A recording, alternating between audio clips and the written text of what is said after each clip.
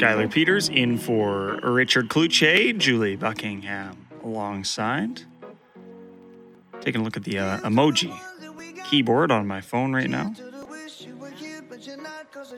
What do you think the most commonly used one by Skylar Peters is? This is on my personal phone. On it's your actually personal... the same. It's the same on both.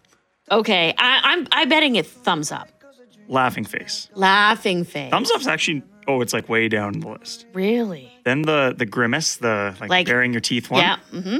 Then the okay, the perfecto. Yep. And then the hard eyes. Okay. So this is good. I thought it was going to be worse than this. Those are my top 4. Do you dare utter what yours are? I think this is like not a good example that's typical. As I was talking, we have family that we care so much about. Originally from Haiti, we're in the Dominican Republic, and they have little kids. So I sent like a kiss to the kids. So I wouldn't normally use that one. And I have like the Groucho Marx face. Like that's not normal for me. Normal for me is probably the wink, blowing a kiss, thumbs up, probably the grimace, laughing. Those are like. Yeah. Okay. We're pretty G-rated around here. That's good. Gosh, yes. It's World Emoji Day. And I don't know at what point emojis came into our lives. It's been the better part of a decade for sure. But it's used in probably most of the conversations if you were to go down your text line. And they're coming with real-world consequences now. A story on globalnews.ca posted July 7th. Judge gives emoji use of the thumbs up as the way of accepting a contract. A Saskatchewan judge says a farmer has been ordered to pay more than $82,000 because he didn't deliver product to a grain buyer, but he agreed to a contract with the emoji thumbs up. 5 years ago, our next guest wrote a paper outlining how legal experts would have to prepare. You have forensic experts, blood spatter, collision reconstructionists. We need emoji experts now. Elizabeth Kirley is a lawyer at Professor Osgood Hall Law School in Toronto at York University and joins us now on the phone on 680 CJOB. Professor Kirley, good to talk to you. Thanks for being here this afternoon. Oh, happy Emoji Day. happy Emoji Day to you. I replied to one of your text messages with indeed a thumbs up. And she's here, so everyone was on the same page on that one. You wrote about this 5 years ago saying that we needed these experts, and I'm thinking it's only become more complex because, even 5 years ago, if you sent like the fire, like it's lit, you probably meant fire. And now it means more than that. And I don't think that people often think about the multiple meanings that are going into emojis. And that could cause problems in the legal system, could it not? Absolutely. I think that's why the Saskatchewan judge just went beyond. He pushed the limits and said, look, the facts are actually that the parties had used texting and they had used a few emoji in the past in their transactions. And so he said, he didn't say that in these words, but he said, I think you're trying to get out of a contract to the one party. And I think the reason you're trying to get out of the contract is that there's a difference in price. When you originally talked about this contract, the flaxseed was at something like $17 a bushel. And by the time it rolled around to November, with the delivery date, the price was up to $41 a bushel. So that was, I think, a big factor as well. But you're right. More than that, the judge was tuned in to other judgments in Western democratic states that are recognizing that a single emoji without any text can convey a message and can be that binding.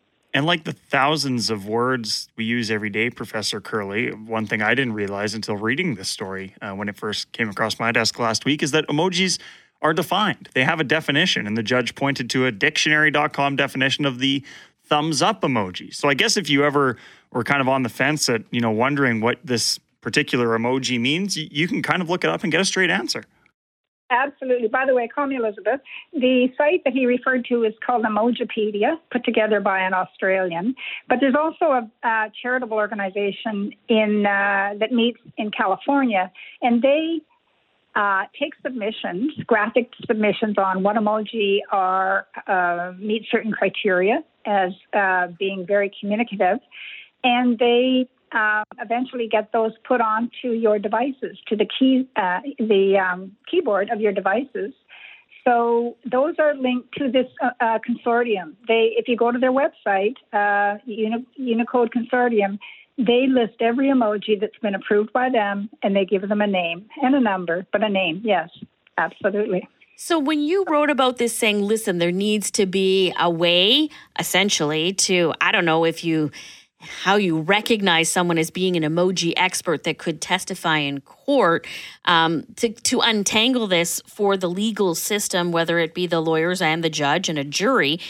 Has there been any movement on that in the past 5 years? Because the use of emojis, even from 2018 to now, I'm sure is 10 times the amount it was then.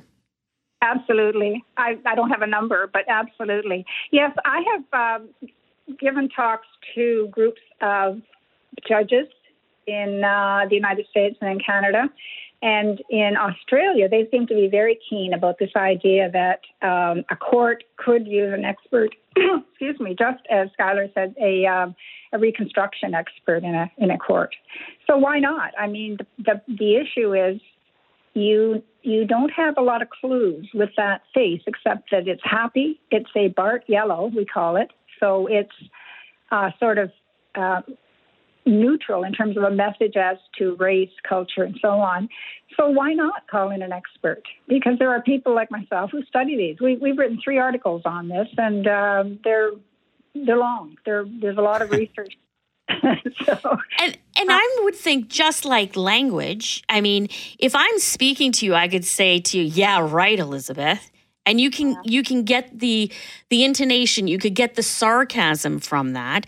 And sometimes, Skylar could, text me something and I could be giving him a thumbs up, but that could really be a sarcastic thumbs up. And so there really is, like language, there's going to be an evolution of the emoji, is there not? Absolutely. Any language, whether it's cursive writing or verbal or written language, more and more has a shorter shelf life. It's organic. It changes. So, for example, I believe, Julie, you mentioned that a winky face is one of your preferred emoji. So there's 2, when I wrote these articles, there were 2 emoji that are looked at as what we call modifiers. There are more, but these 2. If you write a message to Skylar and you say, after work, drink, and then a little winky face, what do you think that does to your message? Oh, that changes the tone, I'm guessing. And it's more positive, or a little bit, are you backpedaling? Well, I guess it would depend on what had happened during the day at work. But I on the surface, if somebody looked at that communication, they could think it's inappropriate. Mm-hmm. Very true. In a working context, you're absolutely right.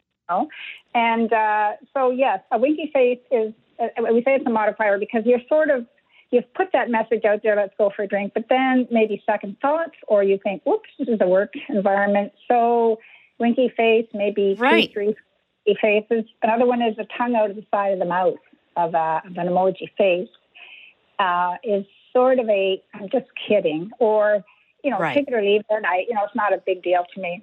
So I was reading actually about a week ago that there's a new combination out for preferred by younger people who are texting to someone that they're interested in meeting. And it's sort of 2 fingers. It's hand signals, 2 fingers pointing at each other. And as far as I can tell from what I'm reading, that is a similar modifier. It's saying I'm too embarrassed or shy to send this message without sort of, giving a nuance or sort of, couching it in this take it or not take it. Right. Like I could be saying to Skylar, if he said, you wanted to go for a drink, my winky face, then I could at least say, oh, I was only kidding. And then you could put the monkey covering your eyes or something like that. Yeah. But one more before we let you go, Elizabeth. Bottom line, the last 10 or so years since kind of this advent of emojis, do you think communication, digitally at least, has has benefited from it, or has it gone backwards? Or maybe not? I think it's only good news. I mean, it can be misused by the criminal element, the dark net, gangs, so on. But for regular communication, it's fast. Not only that, it crosses language barriers. Like maybe I don't speak English, you don't speak French, so we send an emoji. At least that's a start. And I think it's helpful to children who have learning disabilities and they can't express how they feel. Let's say they go to the hospital and the nurse can come in and say, point to which one of these faces you are feeling right now. I think that's fabulous, right? We're moving ahead, in my view. Can't wait till you're on Forensic Files so we can say, we talked to Elizabeth when she wanted to be an emoji expert in court. Thanks for doing this. Oh, my pleasure. Take care.